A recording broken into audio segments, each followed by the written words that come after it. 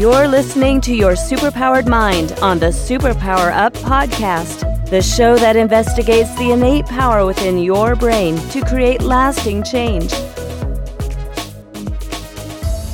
Hello, everyone. Welcome to Your Superpowered Mind. I am Kristen Maxwell, and in this show, we explore the process of transformation and give you tools and strategies that you can use to transform your own life. Today, I am pleased to be talking to Terry Tucker about transmuting challenges into excellence. And let me tell you a little bit about Terry. He has definitely had an interesting life. He's reinvented himself frequently, from playing basketball at the Citadel to working in marketing to hospital administration to other businesses. I can't even read my own writing. He was a police officer and SWAT hostage negotiator and went into school security consulting.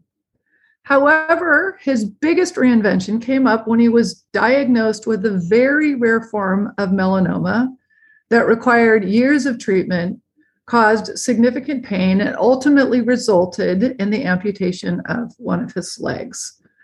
He's the author of Sustainable Excellence, 10 Principles to Leading Your Uncommon and Extraordinary Life. And in this book, he talks about how he did not give up and become a victim of the disease and its challenges, but learned to survive and become stronger. And wow, how is that something that's hard to deal with? Anyway, Terry, welcome to Your Superpowered Mind. Well, thanks for having me, Kristen. I'm looking forward to talking with you. Yes, me too. So, Terry, my first question is always, what superpower did you uncover as the result of mastering your mind? Yeah, that's a great question. And you're right. I could probably go a lot of places with this just on cancer alone. But I guess the thing that I've learned, or one of the things that I've learned, I think that's real important, is that the obstacles that we face in life are more often than not the obstacles that we place in our own path, and that our physical bodies can do so much more than we ever thought they could do. And I'm reminded of a story, actually, I read about a professor at Johns Hopkins University back in the 1950s who did a very simple experiment. He took rats, and trust me, this is going somewhere, I promise. You're like, what's he talking about? I'm curious. I'm curious. He took rats and he put them in a tank of water that were over their head. And he wanted to see how long the rats could tread water. And the average rat treaded water for about 15 minutes. And just as the rat was getting ready to sink and drown, he reached in, grabbed the rat, pulled it out, dried it off, let it rest for a while. And then he put those same rats back in that exact same tank of water. And the second time around, those rats treaded water for 60 hours. So think about that. 15 minutes, that's all I can do. I'm going to sink and drown. The second time around, 60 hours, which said to me two things. Number one, the importance of hope in our lives. We have to believe that what we're going through or what we're experiencing or what we're working towards is something that's going to make our lives better down the road. And number two, as I said earlier, just how much more our physical bodies can handle than we ever thought they could. So I guess that would be my long-winded answer to your question. Wow. And right there, that was just... that's really something that sticks with you. And I do remember, there's a part of your book where you talked about being in so much pain and remembering something that when you're at the point where you're going to give up, you're only 40% of the way to your body's inability to handle it or something like that. Yeah, the 40% rule. Actually, I learned that from, I have a friend of mine, actually a young man who works with my wife, who was a former Navy SEAL and some of the toughest men in the world, toughest men in the military. And the SEALs talk about their 40% rule, which kind of goes along with the rats, that whenever they get to the end of their rope and they don't think they can go on, they don't think they can swim another lap or, run another mile or do another push-up, that they're only at 40%. We're only at 40% of our maximum, and we still have another 60% left to give to ourselves. So again, whenever you get into that point where, oh man, I'm just beat up. And I certainly was when when I was on interferon, and I was on it for 5 years. I took an injection every week that basically gave me the flu for 2 to 3 days. So imagine having the flu every week for 5 years. And that wasn't a cure for my cancer. That was, as my oncologist used to say, to kick the can down the road. And there were literally days I prayed to die. I was like, God, look, I'm so sick of being sick. Please take me out of this. But he didn't. And I've come to realize that our bodies can handle so much more than we ever thought that they could. Wow, this is really powerful. Okay, I want to go into the layers of that, both also mentally, how we do this when our challenges are mental, but we do need to go to a break. Can you let people know where they can find you and your book? Sure. So the book is called Sustainable Excellence, the 10 Principles to Leading Your Uncommon and Extraordinary Life. And it's available pretty much anywhere you can get a book online, Amazon, Barnes & Noble, Apple iBooks, etc. And then I have a blog called Motivational Check, and that's the easiest way to reach me. So motivationalcheck.com. Great. Thank you. Hang on, everyone. Do also remember that we have, if you're looking for a community, an incredible community over at Superpower Experts, amazing support in all different levels of your life. So superpowerexperts.com. Hang on. We will be back and talking more about transmuting challenges into excellence. Thank you for listening to the Superpower Network. If you're ready to transform yourself and transform the world through podcasting, we invite you to join us. We co-create a non-competitive, collaborative environment designed to support you as you step into your greatness. Go now to superpowerexperts.com and click on the Programs tab to get started today. Welcome back, everyone. I'm Kristen Maxwell, and I'm talking to Terry Tucker. And so, one of the things you said at the very beginning, which is so interesting, is that the obstacles we face are often the obstacles we place in our own path. You want to go into that a little bit more?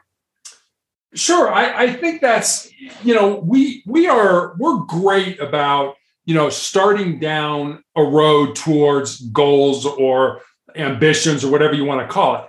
And then as soon as we butt up against an obstacle, we quit. We give up. Oh, wait a minute, little difficulty. I'm going to quit. And then we don't take, or very few people take responsibility for their own success and happiness. As soon as we butt up against that obstacle, we want to start blaming people. Who do you want to blame? You want to blame your parents. You want to blame your boss. You want to blame your station in life. And when I got cancer, I had a lot of people that were like, well, who do you blame?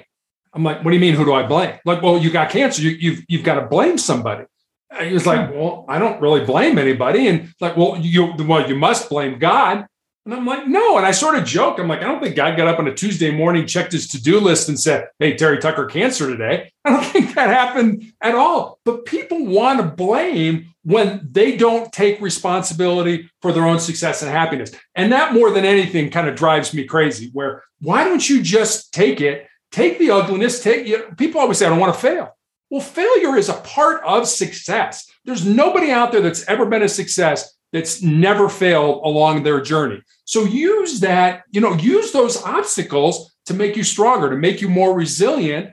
And one of the things that I guess I would recommend to your audience, and I try to do this every single day of my life, do one thing that makes you nervous, that makes you uncomfortable, that scares you, that's potentially embarrassing. And it doesn't have to be a big thing. Just do one small thing every day. Because if you do that, when the big things in life hit us, and they hit us all, we get a cancer diagnosis, or somebody close to us dies, or we're living out of our car because we lost our job, you'll be so much more resilient to handle those big things if you do the small things every day. Yeah, that's a really interesting question. You sort of begin to learn or have a process, because you start to learn, okay, this feels really uncomfortable. And look, hey, I've survived. I did that and I'm okay. So what is it, this idea of feeling like a victim? How do you get people to look at things differently? When you find that people are blaming others and all of that, what is a question or what often works to get them out of their head? Just out of curiosity. I think this is something I certainly learned, and I don't know if a lot of people learn it, but it's one thing that I learned from playing team sports. I started playing basketball when I was 9 years old and played all the way up until I graduated from college. And I think one of the things you learn in team sports is the importance of being part of something that's bigger than yourself. And you realize that when you're on a team, if you don't do your job, not only do you let yourself down, but you let your teammates down, your coaches down, your fans down, et cetera. And if you think about it, the biggest team game that we all play is this game of life. And, people always, they're like, well, and I guess maybe I should back up.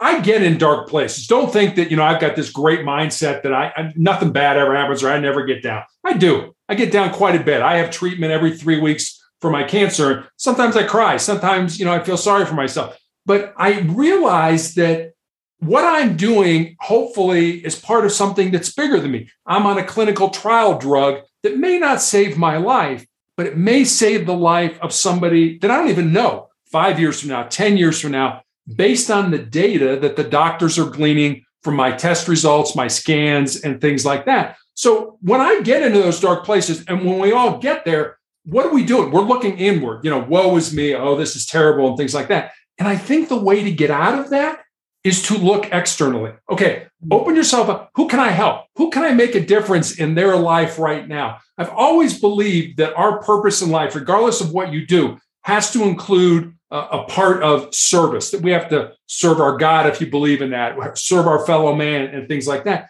So if you're looking inward, you're feeling lousy, you're feeling down, go find somebody to help. Go find somebody to make a difference in their life, because now the focus is not on you, it's on somebody else. Yes, very, very true. And it's remembering to do that. That's partly where I think people, it's easy to get stuck in this sort of woe is me place and forget, wait, okay, I don't have to be in this place. There's a different way I can look at this. And I love what you had said earlier about how you can look and see, how is this going to make me better? How is this going to make me stronger?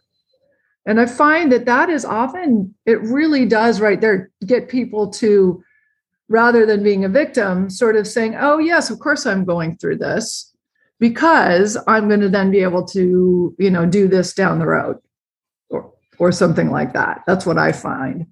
Yeah. And I think that goes back to hope. We have to, whatever we're doing, whatever we're going through. Yeah. This sucks right now, but embrace that suck. Take that suck and realize that if I can get through this, then when I come out on the other end, I'm going to be a stronger person. I'm going to be a more resilient person. And okay, I'll deal with that now if I know that the end goal is something that's going to be positive in my life. Yes. Yeah. And it's really what I remember when I really was learning, okay, how much distress we can cause ourselves when we're fighting against what's going on. Absolutely. Yeah. It's sort of, and one of the reasons, this is going to sound really silly and trivial, but one of the times I really, really got it is my husband and I went on a 65-mile backpacking trip over 12,500 foot peaks. And it was raining and it was snowing and there was lightning. And this is July, by the way. And the whole time I kept going, this sucks. But then it was like, but who do I want to be? I can sit and I can whine the whole time. And mind you, I really could have whined the whole time, but I didn't, because I was like, okay, what am I going to do? Who do I want to be in this? And that's not what I want to be as a whiner. And for some reason, it was so clear to me, I have a choice right now. Who am I going to be? Am I going to be a pain in the butt, or am I going to be a support to the, everybody else who's on the trip? So kind of funny. In your book, you talk about 4 truths. And maybe can you tell, the listeners sort of what those truths are? Sure. So these are 4 things that I guess I've certainly really come to understand over these last 10 years with cancer. There's certainly a culmination of the things I've experienced in my life. And I look at them as basically the bedrock of my soul, so to speak. They're a good place, I think, to build a quality life off of. And I have them here on my desk. They're on a Post-it note. I've written them down. They're one sentence each. So number one is you need to control your mind, or your mind is going to control you. Number two is embrace the pain and the difficulty that we all experience in life, and use that pain and difficulty to make you a stronger and more determined individual. Number three is, I guess, more of a legacy truth. I think regardless of what stage of life we're in, it's always important to sort of think about the end game. What are people going to say about you at your funeral? What do you want people to say about you at your funeral? So number three is this: what you leave behind is what you weave in the hearts of other people. Mm-hmm. And then number four, I think is kind of self-explanatory. As long as you don't quit, you can never be defeated. And I use these truths, in all honesty, to make decisions in my life. Should I do this particular therapy? Should I get involved in this project and things like that? And so far, they haven't let me down. And they've just been something that, like I said, they're really the bedrock of my soul. Yeah. And did you always have that in you, would you say? Sort of this really scrappy, I'm just going to get up and keep going? Or did you really truly learn this through the process? I think I started to learn it when I was in high school. As I mentioned, I played basketball in college, and I had 3 knee surgeries in high school. And I remember when I went back playing basketball after those knee surgeries, my brain was putting all these negative thoughts into my mind, things like, hey, you're probably a step slower because of the surgeries. And college coaches aren't going to want to recruit you to play at their college or university because of this. And I was like, no, wait a minute. I'm still playing at an elite level. And college coaches are still reaching out to me about the possibility of playing for their school. So I realized kind of early on in life that I needed to change that narrative. I needed to sort of flip that switch to something that was more positive. And if you think about it, our brains can hold one thought at a time. Why would you want to make that a negative thought? I remember back in college, guys would go out and party the night before a big test. And then they'd come in the next morning to take the test. And what's the first thing they would say? Be like, oh man, I'm really not feeling good today. I'm really going to blow this test. Why would you say that to yourself? Why would you go immediately to the negative? Why wouldn't you at least say, hey, I showed up for class, took care of all the lectures, got all the notes. I did pretty good on the other exams. You know what? I'm going to do great on this test. But we don't do that. We always want to go to the negative. I just like, you know what? Find the negative, get rid of it, and replace it with something positive. Mm-hmm. Yeah. And that is one of the things that I find is often true is you look at a situation and there's the way you look at it.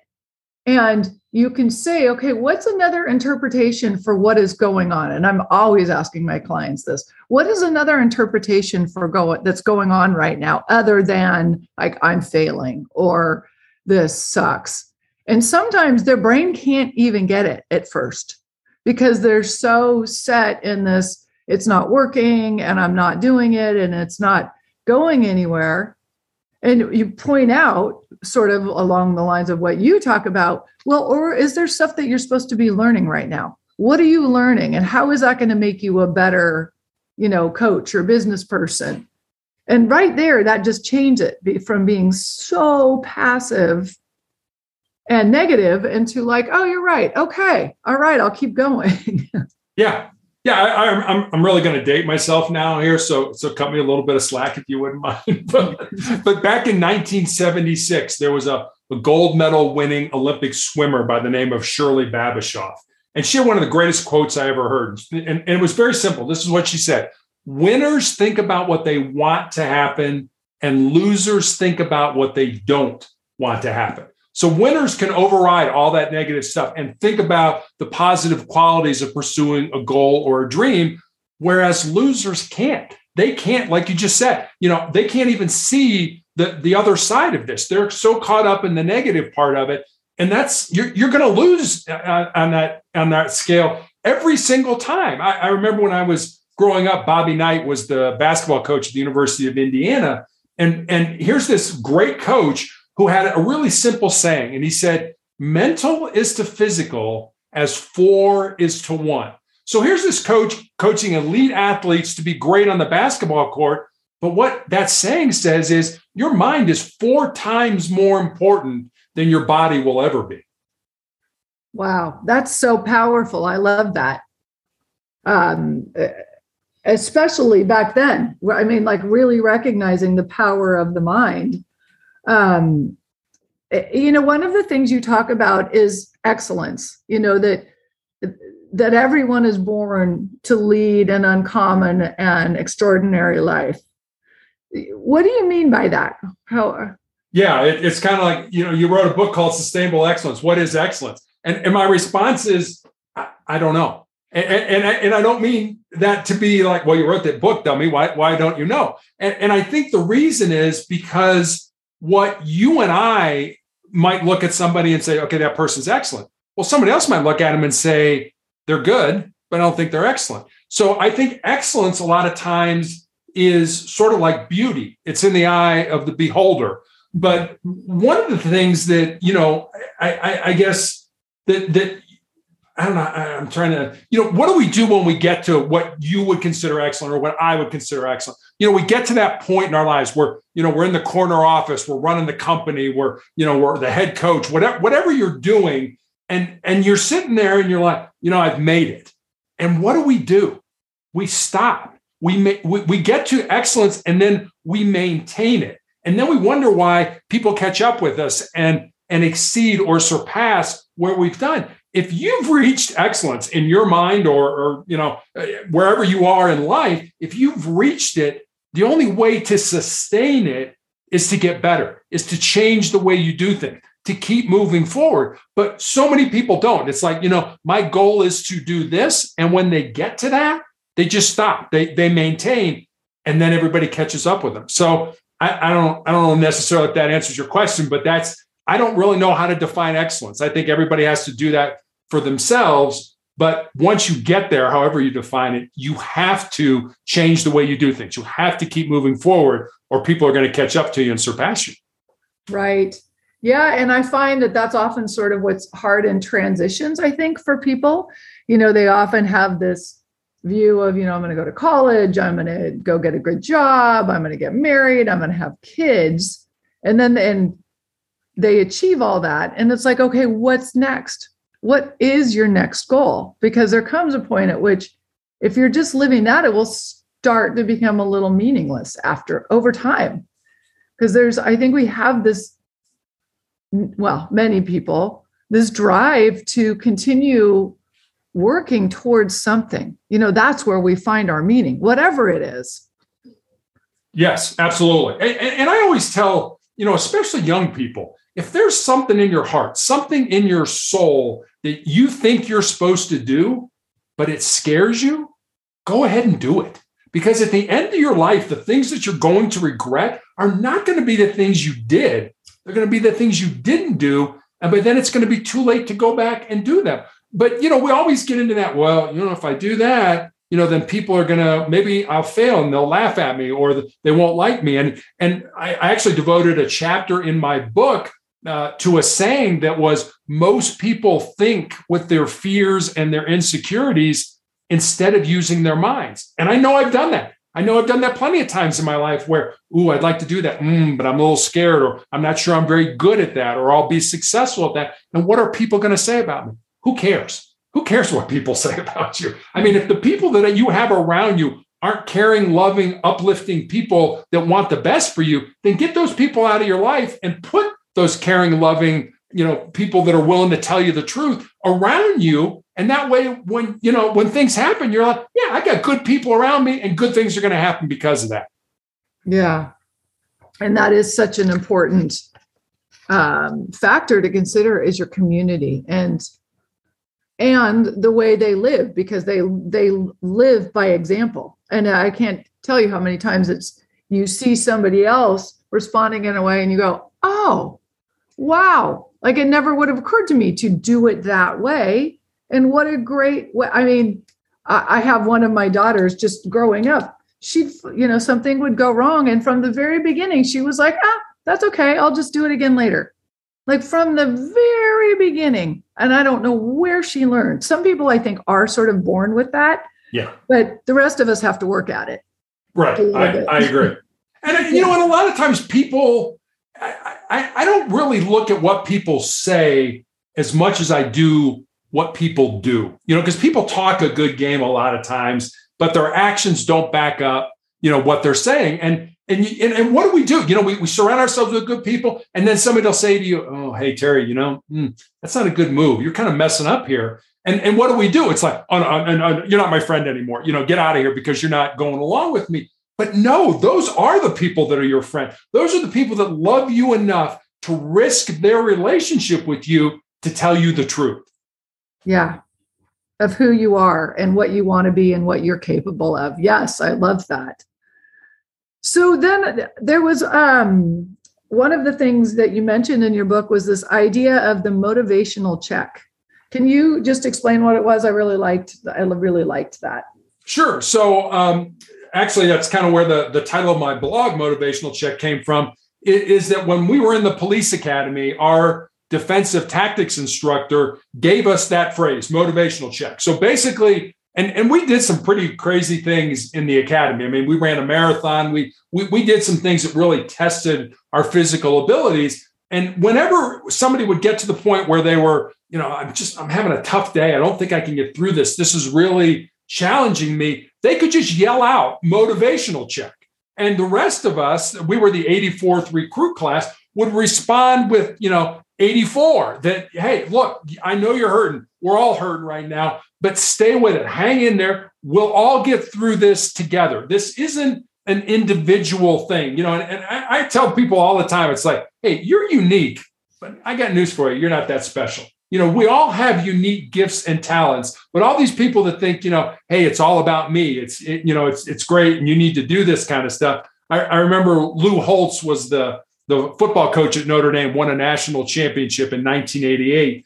And he was asked, what's the difference between players today and players 50 years ago? And he said, players today care about their rights and their privileges, whereas players 50 years ago cared about their obligations and their responsibilities. Wouldn't it be great if we could all get back to the point where, hey, it's not about me. What's it about? It's about, what are my obligations? How can I help you? What are my responsibilities? How can I make a difference in your life? Yeah, it really is such a communal. Life is such a communal journey. It really is. And the importance of it is so huge. And I'm hoping that people, and I think people are feeling, with COVID and everything, just really felt the loss of it. And I'm hoping we can really pull ourselves together and, really become a community again, whether it's, our street or our city or whatever it is that we partake in, our school. So we're almost out of time, but I guess what I want to say is there's something obviously that I did not ask you that you would want to let the listeners know, that you would love for them to keep in mind as they go into their lives and face the challenges of their days? Sure. Let me leave you with a final story, I guess. I've always been a big fan of Westerns growing up, and that my mom and dad used to let me stay up and watch, Gunsmoke and Bonanza and Wild Wild West. And in 1993, the movie Tombstone came out. It's a huge blockbuster. It's still in reruns on different networks now. And it starred Val Kilmer as a man by the name of John Doc Holliday and Kurt Russell as a man by the name of Wyatt Earp. Now, Doc Holliday and Wyatt Earp were two living, breathing human beings who walked on the face of the earth. They're not made up characters just for the movie. And Doc was called Doc because he was a dentist by trade, but pretty much Doc Holliday was a gunslinger and a card shark. And Wyatt Earp had been a lawman his entire life. So these two men from entirely divergent backgrounds somehow come together and form this very close friendship. And at the end of the movie, Doc Holliday is dying at a sanitarium of tuberculosis in Glenwood Springs, Colorado, which is actually about 3 hours from where I live. And the real Doc Holliday died in that sanitarium, and he's buried in the Glenwood Springs Cemetery. And Wyatt, at this point in his life, is destitute. He has no money, he has no job, he has no prospects for a job. So every day he comes to play cards with Doc, and the two men pass the time that way. And in this scene, almost at the end of the movie, the two men are talking about what they want out of life. And Doc says, when I was younger, I was in love with my cousin, but she joined a convent over the affair, but she's all that I ever wanted. And he looks at Wyatt and he says, what about you, Wyatt? What do you want? And Wyatt says, I just want to lead a normal life.